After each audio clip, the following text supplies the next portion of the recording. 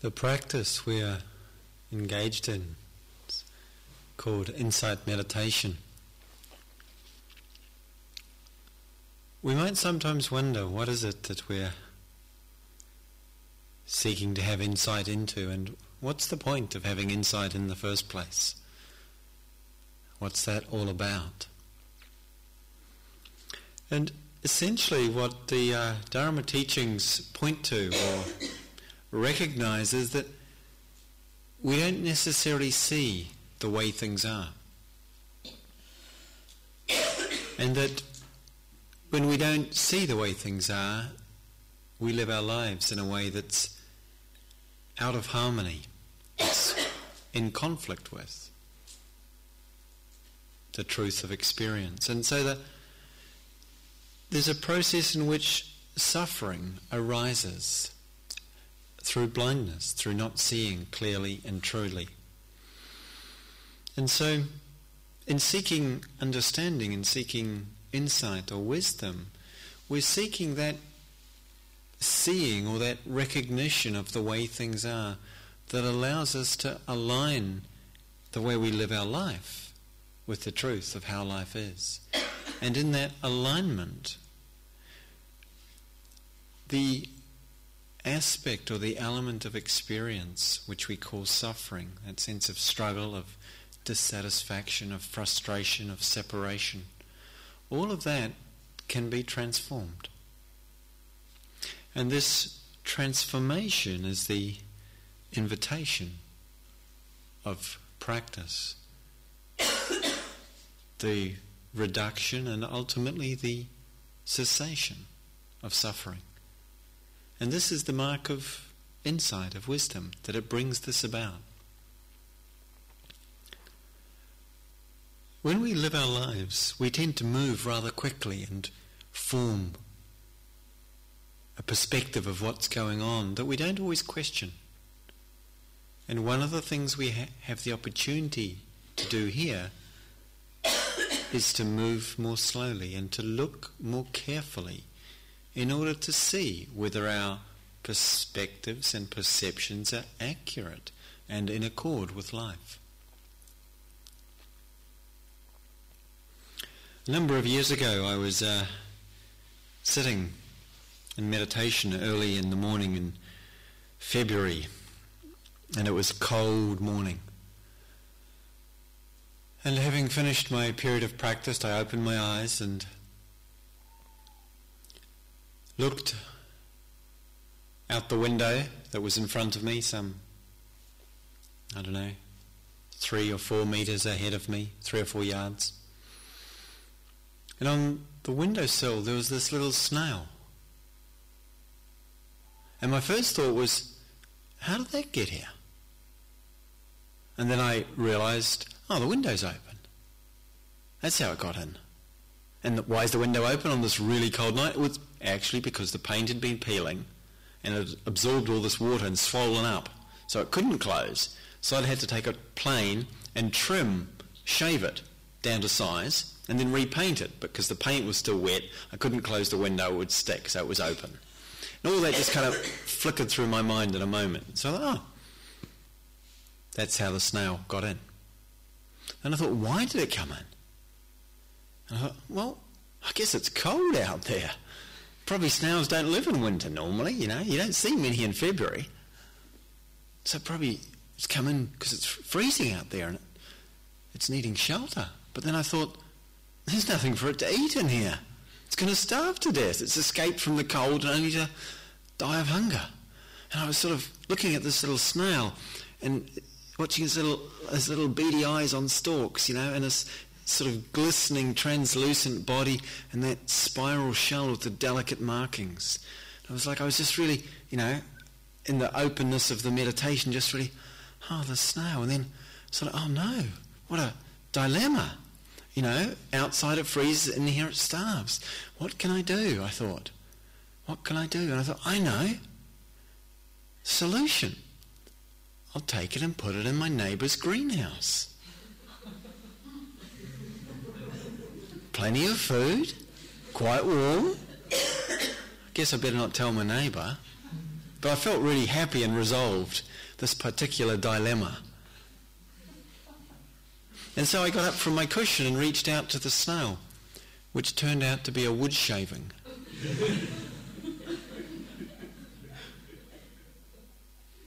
From when I planed the window. And there was a moment where this living, breathing creature dissolved into something quite different. And it was quite impactful as a moment of experience. It was like, huh?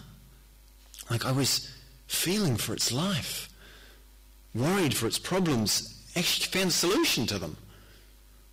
And it never existed. It never for a moment existed in the form that I imagined it to. Of course, the wood chip existed all the way through, but it wasn't having any problems. It was just doing its thing, being a shaving of wood.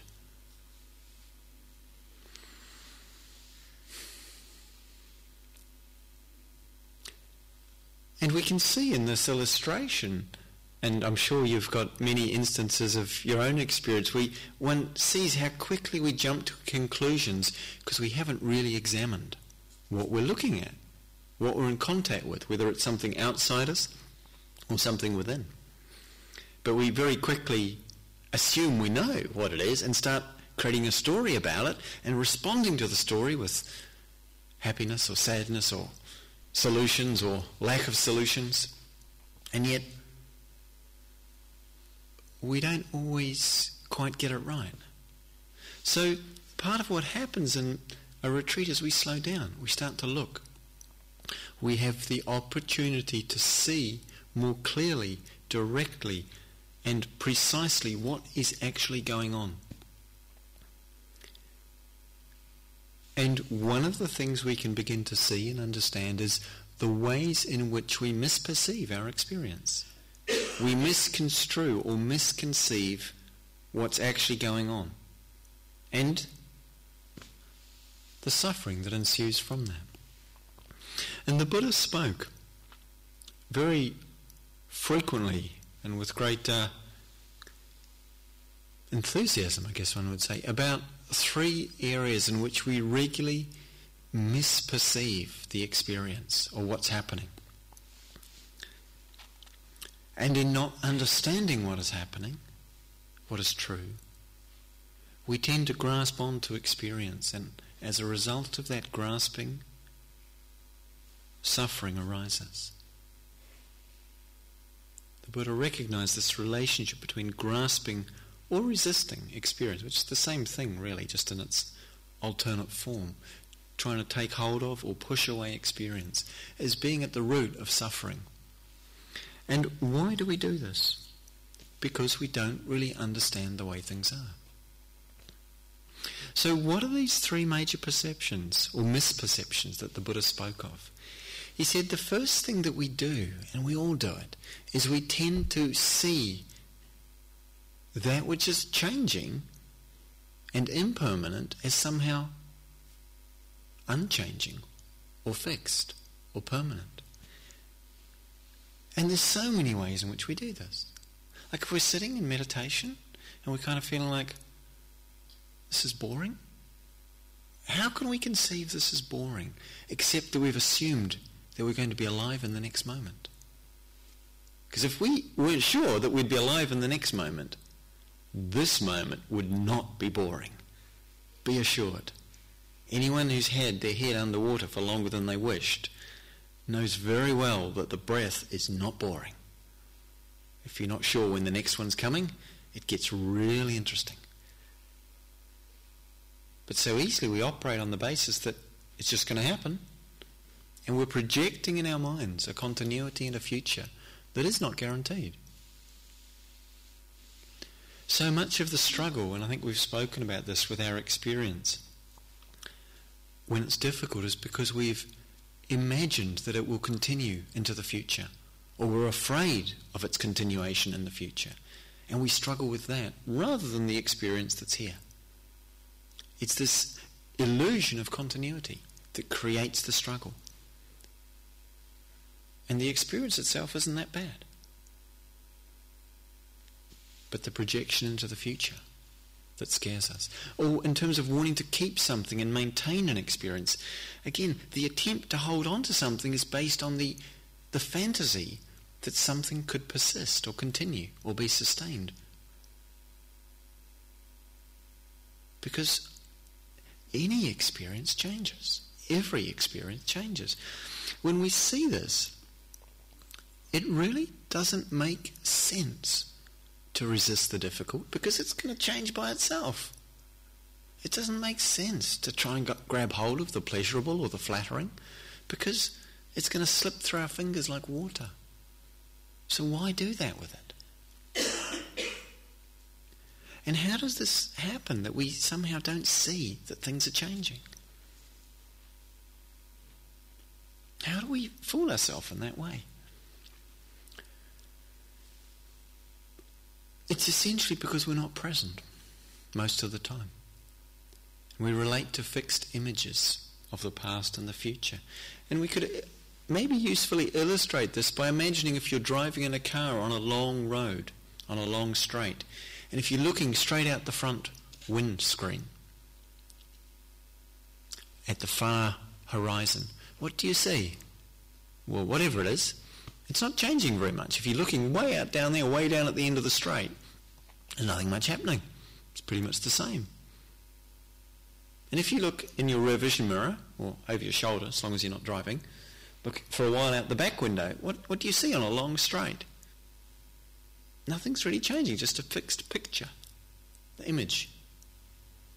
But then, if you look out the side window, straight down as close as you can to the ground, what do you see? Again, not when you're driving. But if you look for a few moments, you'll see it's going past so quickly. It's changing so fast you can't even see it. It's a blur. It's moving that quickly. And that's the present moment. That's where you are. At the point where you are, it's moving that quickly you can't see it. In a car travelling at 50 or 60 miles an hour on the motorway, or much less than that even. Looking to the future, it's a fixed image. Looking to the past, it's a fixed image. So long as we live in those realms, things seem fixed and permanent. As soon as we come into the present, and many of you have reported this, when we're in the present moment, when we actually see what's happening in the present moment, it's moving really quickly. And we have to slow down and make things really simple, which is part of what we do here, in order to have half a chance of seeing just a quarter of what's going past. And we're moving slow. But there's so much going on. We start to see that. We start to see that change touches everything when we look. When we look at the present moment, it's constantly dissolving into the next moment, into the next thing. And to really get a sense of what that is for us, what does that mean for our life? In one of the Mahayana teachings, the teachings of the sort of, we could say, the later northern school of Buddhism, there's a wonderful stanza in the Diamond Sutra that speaks to this. It says, "Thus you should look upon this fleeting world. A drop of dew, a star at dawn, a bubble in a stream, a flash of lightning in a summer cloud, a flickering lamp, a phantom, and a dream." And that cascade of images of things that appear and disappear just, for me, evokes the sense of the transiency of the flickering nature of experience, which we can see, which we can feel when we really allow ourselves to. And seeing that fluidity, like, why try and grasp it, or why resist it? It would make no more sense than trying to grasp a river or resist and stop a river.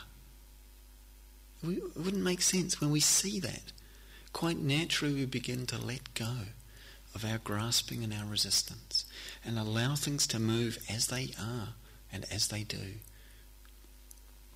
And that doesn't mean, and it's important that we understand this, it doesn't mean that we don't allow ourselves to be touched by life because it's flickering or moving. It's not like we back off from it and say, there's nothing in there for me. I won't have anything to do with that, thank you. It's not about that at all. That's not what non-grasping means. It's more like allowing ourselves to come really close, to be touched by, to touch, but not to take hold of, not to try and grasp or get entangled with, but just touch. And William Blake understood this when he wrote, "He who binds himself to a joy does the winged life destroy. But she who kisses the joy as it flies lives on in eternity's sunrise." Sometimes people can say it so sweetly. When we bind ourselves to something joyful or lovely, it's like that very binding and taking hold of it. It destroys the winged life, the movement, the aliveness of it is lost because of our attempting to bind ourselves to it. And even if we can, it doesn't have the life that we were attracted to in it anymore. And yet, she who kisses the joy as it flies, to be able to touch that sweet thing or that beautiful moment, or something that moves us or touches us, a moment of sweet delight in the heart, or just the vision of a dewdrop on a leaf. And to really just touch that, really receive it, not try and hold it, but in that, as Blake suggests, to engage in that way is to live in what he calls eternity's sunrise, like the dawn of the timeless is revealed in that ability to touch and to not bind.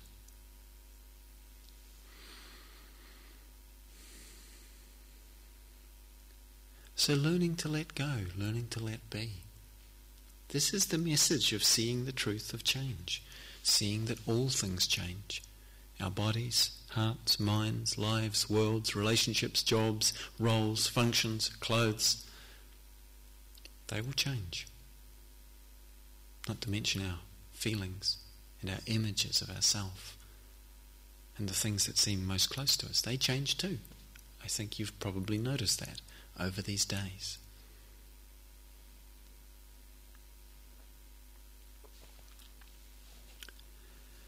So the second particular misperception the Buddha spoke about a lot was, he said, we tend to see things as being capable of giving us lasting satisfaction. Experiences and objects as being capable of giving us lasting satisfaction, when they're not capable of giving us lasting satisfaction. We assume things to be satisfying when in fact they're not in that way. He spoke about this characteristic of the inability of things, of experiences, because of the very fact that they're changing. We can't get lasting satisfaction from them, even if it's something beautiful, the most lovely, sweet tasting food. It doesn't give us lasting satisfaction if we keep eating it. In fact, if you ever started with a really nice piece of chocolate and then another one and another one, trying to get satisfaction from that sweet flavour, at some point it becomes horrible, sticky and bleh. Or it runs out before we get to that point. And either way, it's not satisfactory. It doesn't make us happy in the end. And yet there's this idea, and it's so deeply rooted, that something out there is going to do it for me. Something, either when I get it, the perfect partner, or the perfect body, or the perfect meditation. Let's get spiritual. Then I'm going to be happy.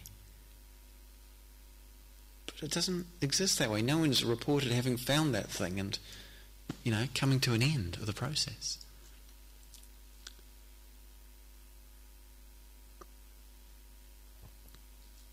Or we think satisfaction will come from the getting rid of something. And sometimes there's something we'd really like to be gone from our life. And we struggle with it, and maybe eventually we give up struggling, and sometime, maybe because of our struggle, maybe in spite of it, it changes. And we might think, oh, great.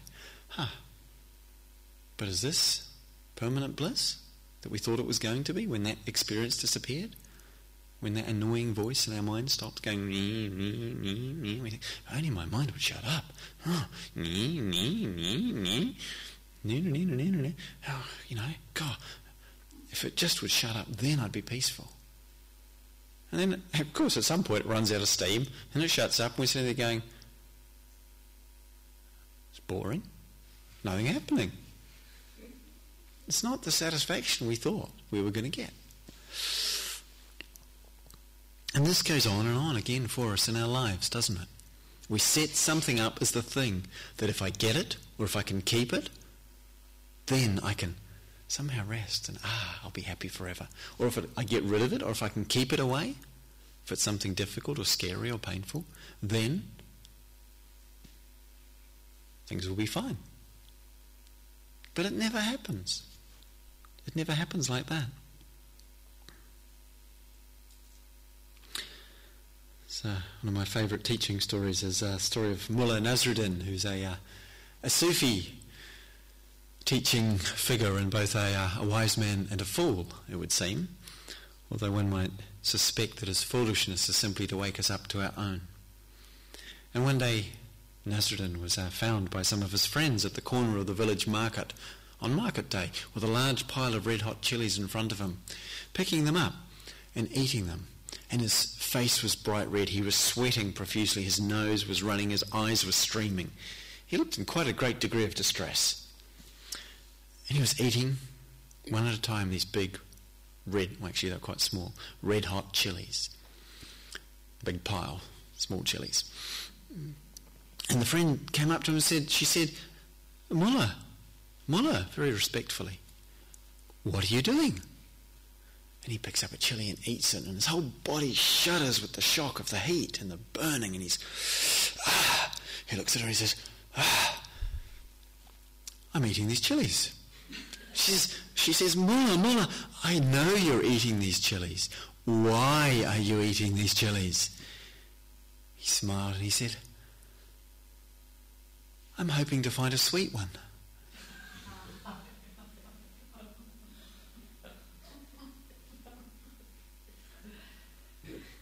Do we recognize ourselves in that?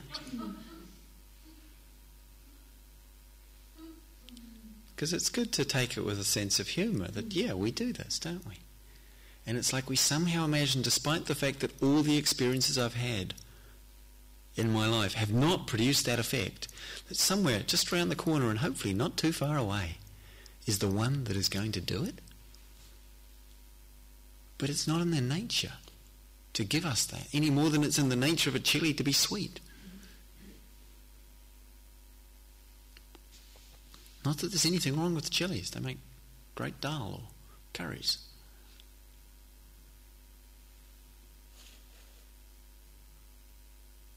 And there's something about a certain maturing in us when we stop seeking for that from experience. The Buddha said once that fools seek to pursue experience. The wise seek to understand it. That so long as we're chasing after it, trying to get something from it, we live the life of what the Buddha called fools. Not in a critical or sort of nasty way, but just, it doesn't work, does it? Isn't there something foolish about working your way through a large pile of chilies looking for a sweet one?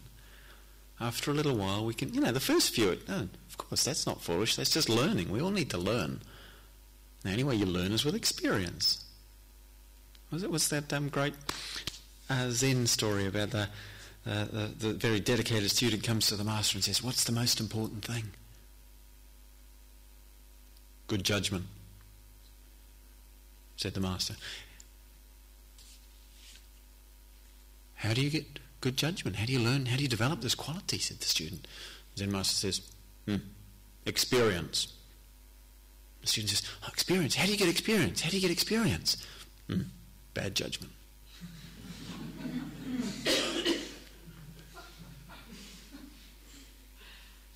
That's how it works, isn't it? The question is how many times we need to eat the jelly before we get the message. Sometimes quite a few, it seems. And there's a certain, we could say, blindness, I think is a preferable word to foolishness, because it's not judgmental. It's blindness. It's a condition of we can't see in. And yet wisdom is not the seeking to get satisfaction from the experience, but to get wisdom and understanding through the experience. And that's, I think it's very interesting that it's wisdom that seeks wisdom, seeking to understand. It's already wisdom. It doesn't have to already understand the experience to be wisdom. It's the seeking to understand it. To make that the priority is the mark of wisdom.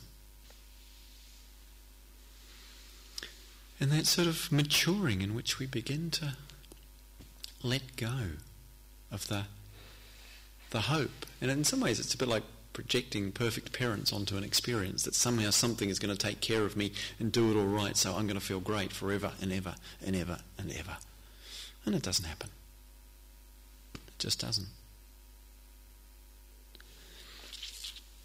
Dante, in the Inferno, he wrote, or he described,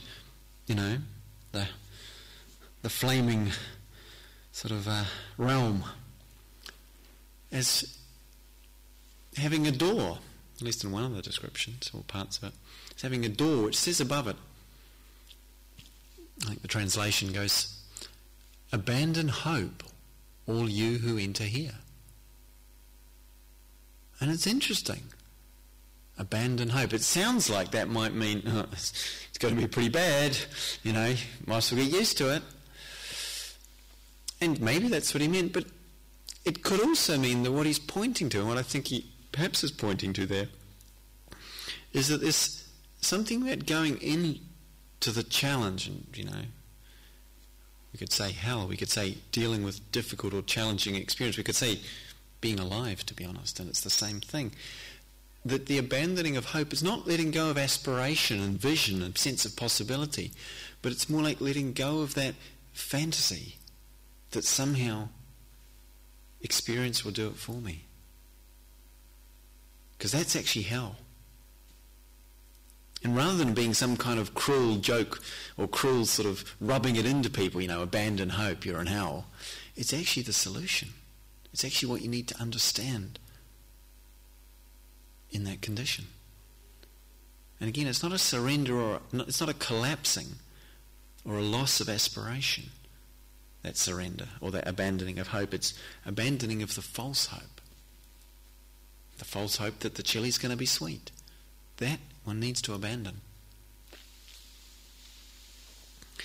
And in that, then again, we stop giving so much authority to it. We stop making so much importance out of what is happening, out of the experience. Because what we see is we can't control the experience. It's unsatisfactory. It's unable to satisfy us because it's changing and it's not in our control. It doesn't do what we want. Who of us here decided in the morning to wake up and feel grumpy? Or have their minds spinning around some story that we should have, we think, been finished with 20 years ago? And it's still going, bee. Who decided that? Do we think it's a great day for dwelling? I think I'm going to space out. Yeah. Well, maybe you did, but if so, you probably weren't listening to the instructions. But mostly we don't decide that, and it happens anyway. It's kind of embarrassing, actually, isn't it? Kind of humbling. See, my mind doesn't do what I tell it to. What does that mean? My mind doesn't do what I tell it to. And if my mind doesn't do what I tell it to, this thing that seems so close and so intimately, should be at least that I can control, because clearly everything else further distant, like this body which is slowly aging and all these other people around me in this world, well, I haven't got much hope of getting them to line up the way I want them, have I? I can't even get this to. I mean, have you ever tried to get one other person to do it, to be just the way you want them to? Good luck. And,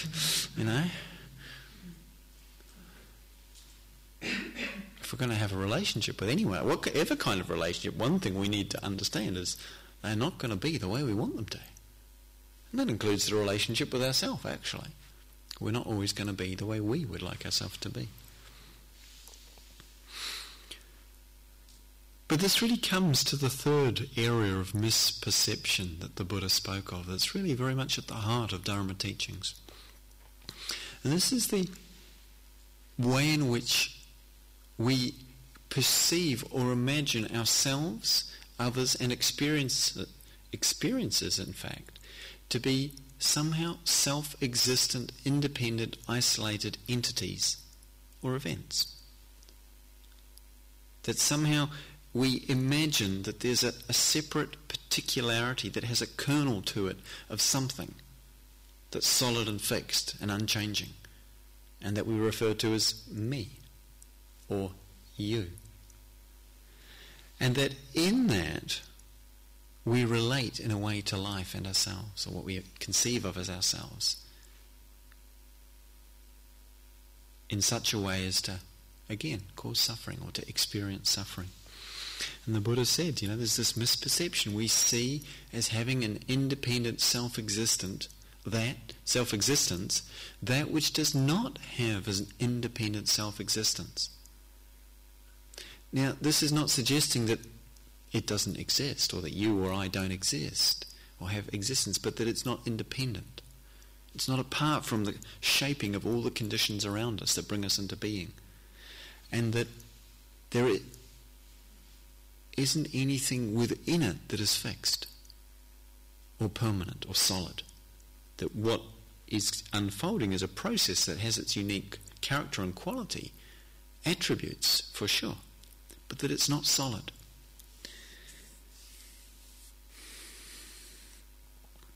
And that ultimately there is no owner of it apart from the unfolding experience itself. There is no sort of me to whom this body belongs. And most of us would be pretty clear about that, wouldn't we? We wouldn't say, no, I'm this body. No one thinks that. Well, not too much, if they've reflected at all. I'm this body, no, because it doesn't feel like I sort of diminish myself by cutting my fingernails, which I would have to assume would be the case if this was my body, if I was really this body, if it was really me. But what is the sense we have of self, of me, of I? What is this that we assume, that we impute, that we relate to and relate from so much of the time, without perhaps having really questioned, well, what's going on? Without perhaps having really looked to see and to experience directly what the truth of the actuality is.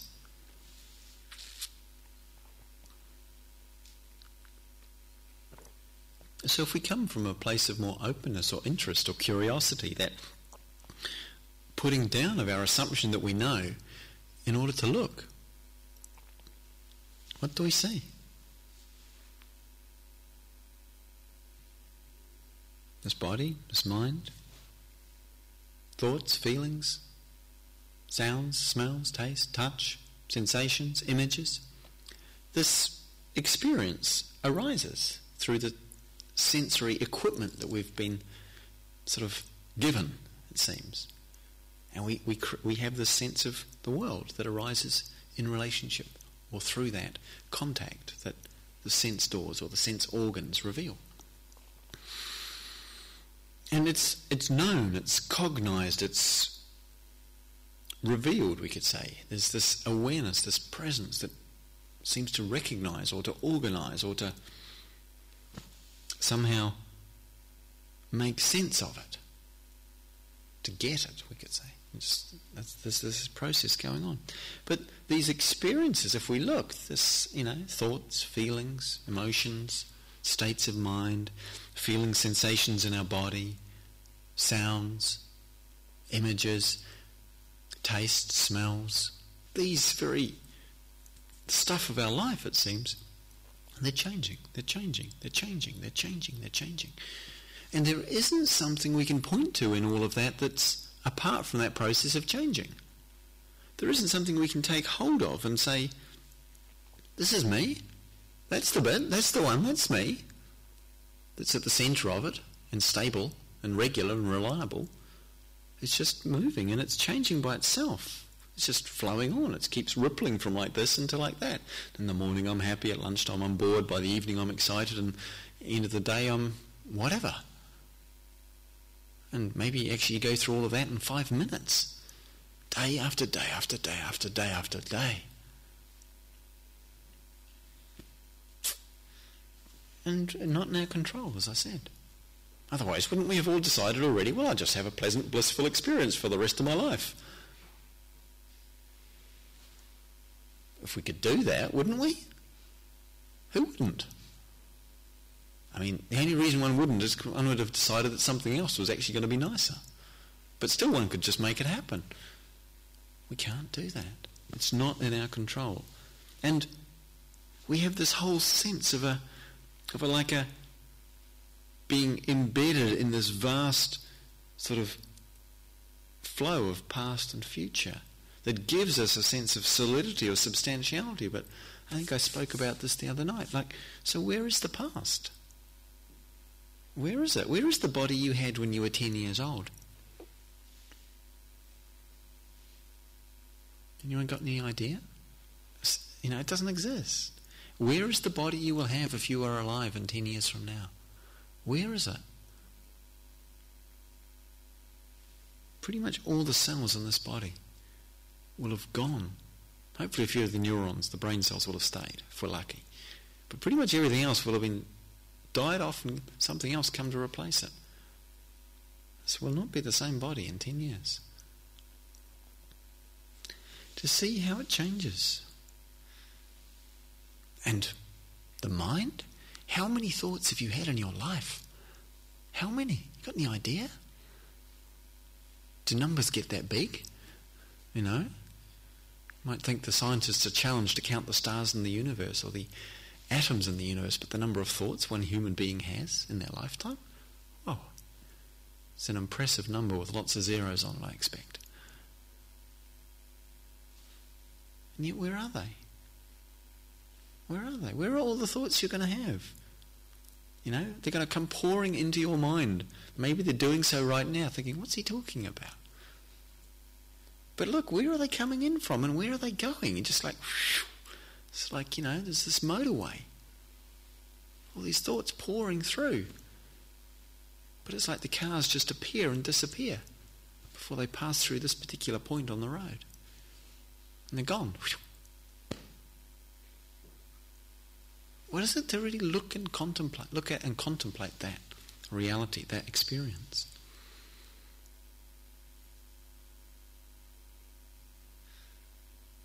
The Buddha invited us to reflect in this way. He said, looking at your experience, do you see in what you experience in your body, in your mind, do you see anything that is not changing?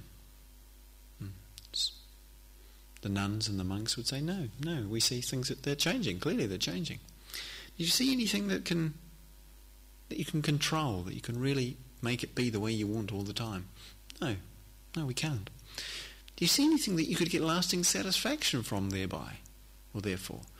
Well, no, clearly not. It's changing and it's out of control. It's not in our control. And so he said, does it make sense then to take this to be who you are? That which is changing, uncontrollable, and incapable of providing lasting satisfaction. Does it make sense to identify this as who or what you truly are? And this is an important question.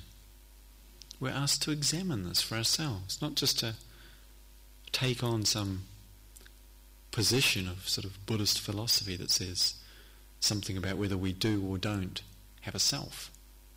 Because one can kind of get into this whole thing. Well, so Buddhism says there's no self. Well, I guess I haven't got a self then. Without really having figured out, where the self I had before is gone, or who it is that doesn't have the self in the first place. It's not about creating a position or taking a philosophical standpoint. It's about questioning the assumption in our experience that we maybe haven't questioned.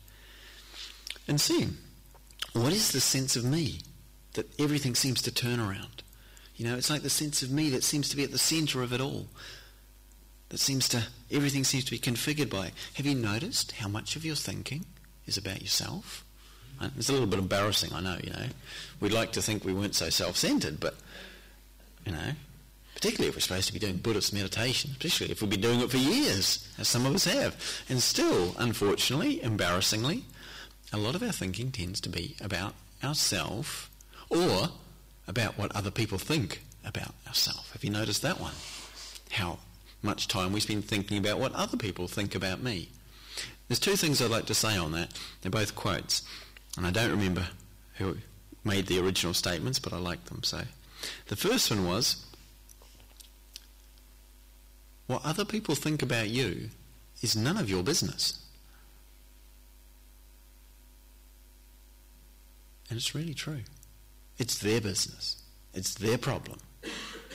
What other people think about you is none of your business. And the second one, other sweet piece of wisdom on this topic that I encountered some time ago was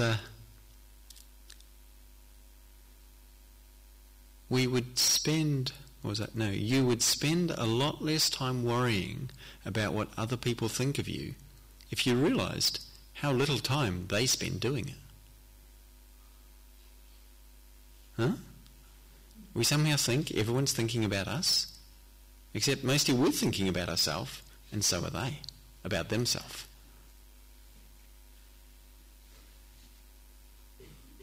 And yet somehow all this thinking and all this energy and all this pain gets generated around this thinking about me.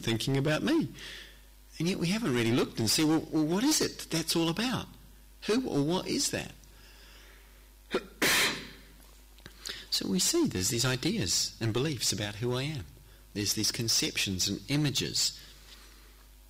We can talk about certain, roles that we've fulfilled in relationship to other people as a child, as a parent, as a sibling, as an employee, employer, teacher, student, all these different things, friend, not friend, all these different roles we've inhabited. We can think about all the history of experience. This happened, that happened, then there was this, then there was that. It's sort of like part of this picture. We can add to it, the things we prefer, what we like, what we don't like, the habits, the ways we tend to behave, the particular qualities we've cultivated. And we get kind of like a sort of an image or a picture that we say, yep, that's me, that's who I am. And yet, although there's a certain truth in it, because it does refer to something we can recognise, the assumption that within that there's something that's solid and fixed and independent from or separate and apart from everything else going on around us that keeps influencing how that unfolds, that is the cause of the deepest suffering and the deepest confusion.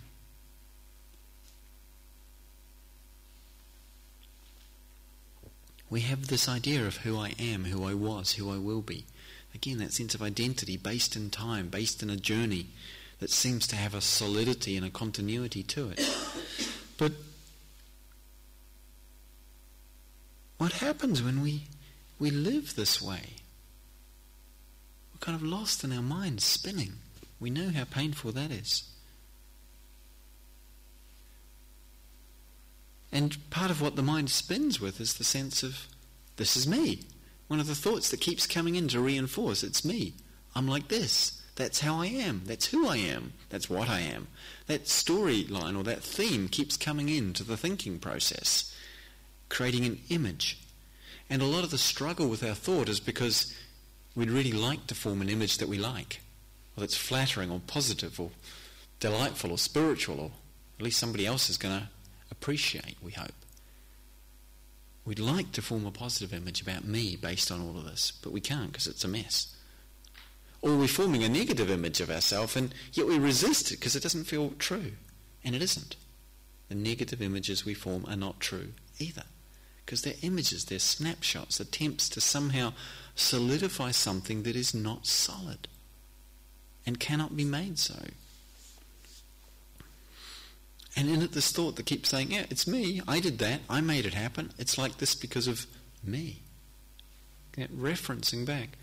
It's a little bit like in a circus, as if we would go to a circus show and there would be some performance, like maybe some magnificent acrobats doing these incredibly sort of remarkable things with their bodies and flying through the air and all sorts of stuff. And then afterwards this clown would walk out into the sort of stage with big floppy shoes and a nose and sort of go, yeah, it was me, I was on the trapeze, yeah, it was me, wasn't I great? And that's kind of like how the ego turns up, isn't it? So it says that happened, So there was this moment of, real sweetness in the meditation. Then, hey, I've done it. God, that was good, wasn't it? Yeah, let's go and do it again. And then it can't do it again, can it? It can't do it again any more than the clown could climb up on the trapeze and do a double backflip somersault. Because it didn't do it in the first place. And if we saw that going on in the circus, we'd think, well, that's part of the act. That clown is one of the acts. That clown isn't the trapeze artist or the sword swallower or the weightlifter or whoever other characters there were. That's one of the acts. But it's the act that thinks somehow that it's at the centre of the acts. And it's not. It's just another one of the acts. Look and see for yourself in your mind. The thought that says this is me is just another thing that happens. The thought that says I did that is just something that happens after something else happened. Isn't it? Really, that's what happens. And we've all seen it. We all know that oh so well. And if we live believing the thought, the ownership, the claim that pattern of thinking makes, we feel compelled to have to act on every fear to avoid it. Because it's mine and it's me. And I've got to do something about it. And we feel compelled to act on every needy, grasping movement of desire that comes saying, I've got to have it, it's me, I need to get that thing. Because we haven't seen that actually somehow it's not quite like that. And when we don't identify with the experience, when we can see it happening, when we can allow it to move through the spaciousness of mind without claiming it or owning it, it doesn't actually have any power to cause us suffering. It doesn't have any power to limit, to define, or to bind our life. Wei Wu Wei, the modern Chinese mystic, he said, when asked, why do we suffer? He said, why do you suffer? You suffer because 99.9% of what you do is for yourself. And there isn't one.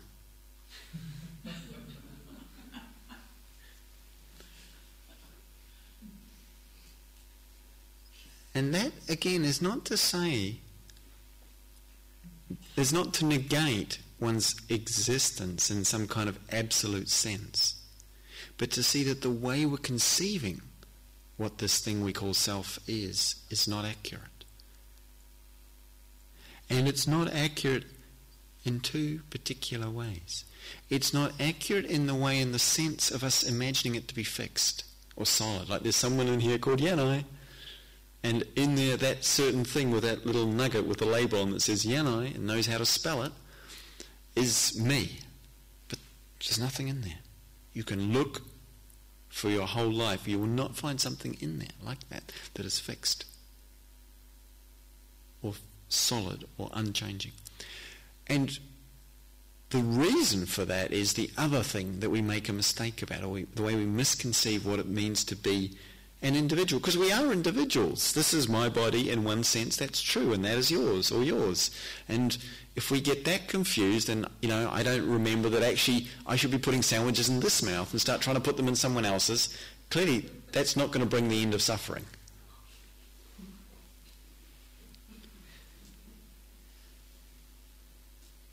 And yet, the reason there's no nugget or kernel in here that's fixed and unchanging that I can refer to as me is because this life is constantly impinging, touching, and being touched by everything else in it. And therefore it's being formed and reformed. It's being folded and moulded and changed and co-created by everything, in fact. It's not independent or separate. And that's the key piece. When we conceive of self as separated, apart from, removed, discrete, disconnected, then it generates suffering. When we understand it to be embedded, engaged, connected, part of, in relationship to, co-arising with anything and everything, ultimately, then we start to become aligned with what is true.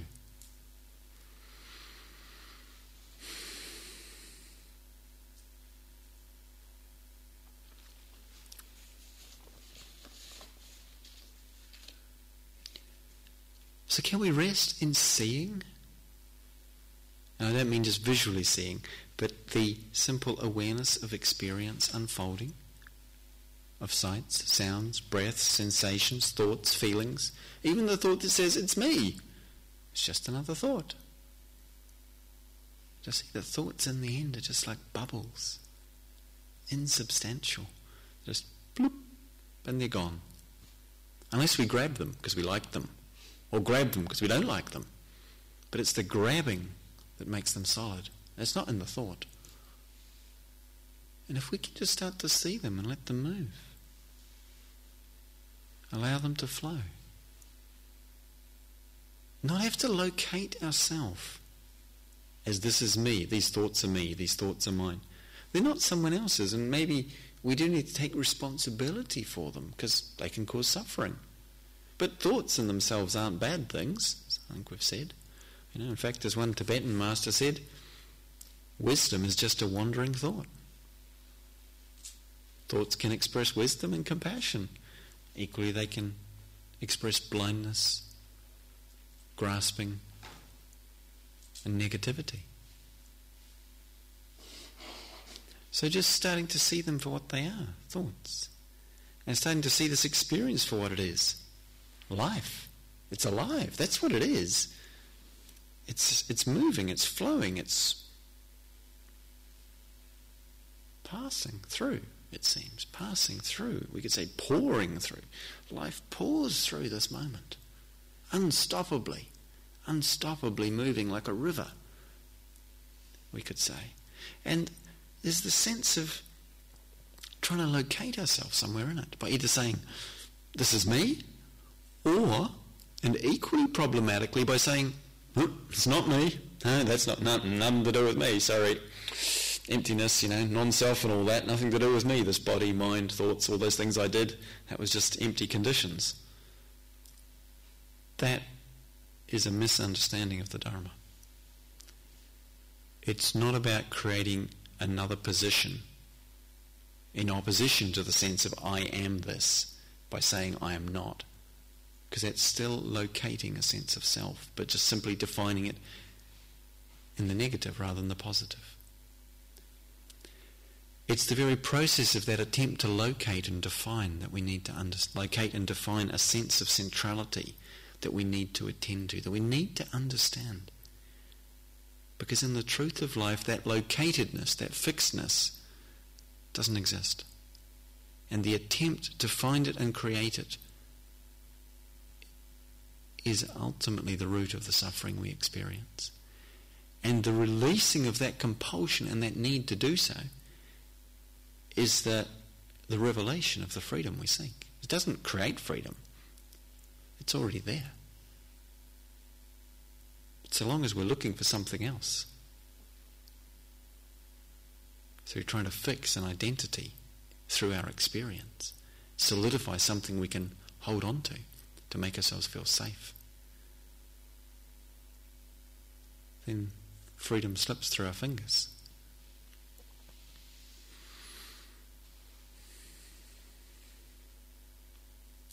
So can we abide in our experience? Feeling free to use the language of mine or yours, and yet knowing that that doesn't cut any hard, fast lines between us, just as the air that I'm breathing now is the air that some of you have been breathing out. And the air that you're breathing in, yes, I'm afraid so, is the air that some of us, your neighbours, have been breathing out. And in so many more subtle ways than that, too. We co-arise as life. So to not assume we know what we are, who we are, how we are, even that we are, but to leave that question open and just look and see. So what's here when we don't place that image or that frame around life? When we don't try and frame it, put ourselves in a box and everything else in another box. We leave the boxes out. What is there? When we don't create the boundaries that self implies, a place where we draw a line between this and everything else, self and other. When we don't draw that line, what is left? Because there are no lines. There are no boundaries, except that we create with our minds. And when we don't need to do that anymore, because we're willing to rest in the unfabricated, undivided naturalness of life. Life is unboundaried, is unbound, is vast and yet just this. Vast and yet just this.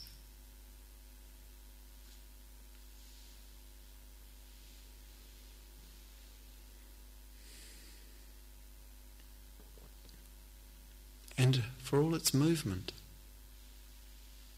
and flow, it's equally still. And somehow the stillness and the movement coexist, not apart from each other, not in each other's way.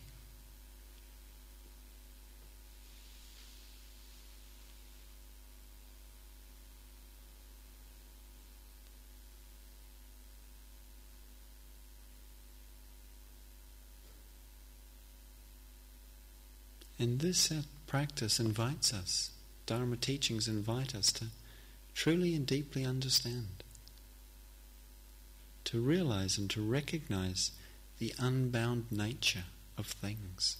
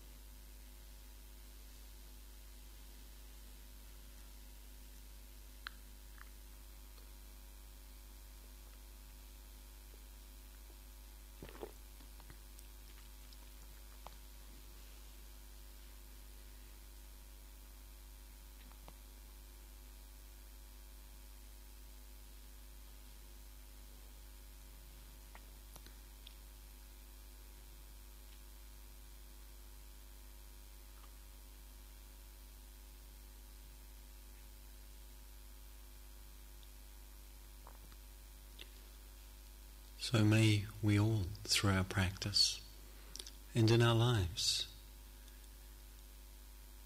come to see through and beyond the surface appearances. May we come to understand the nature of things and to realize the truth that is unbound and unbounded.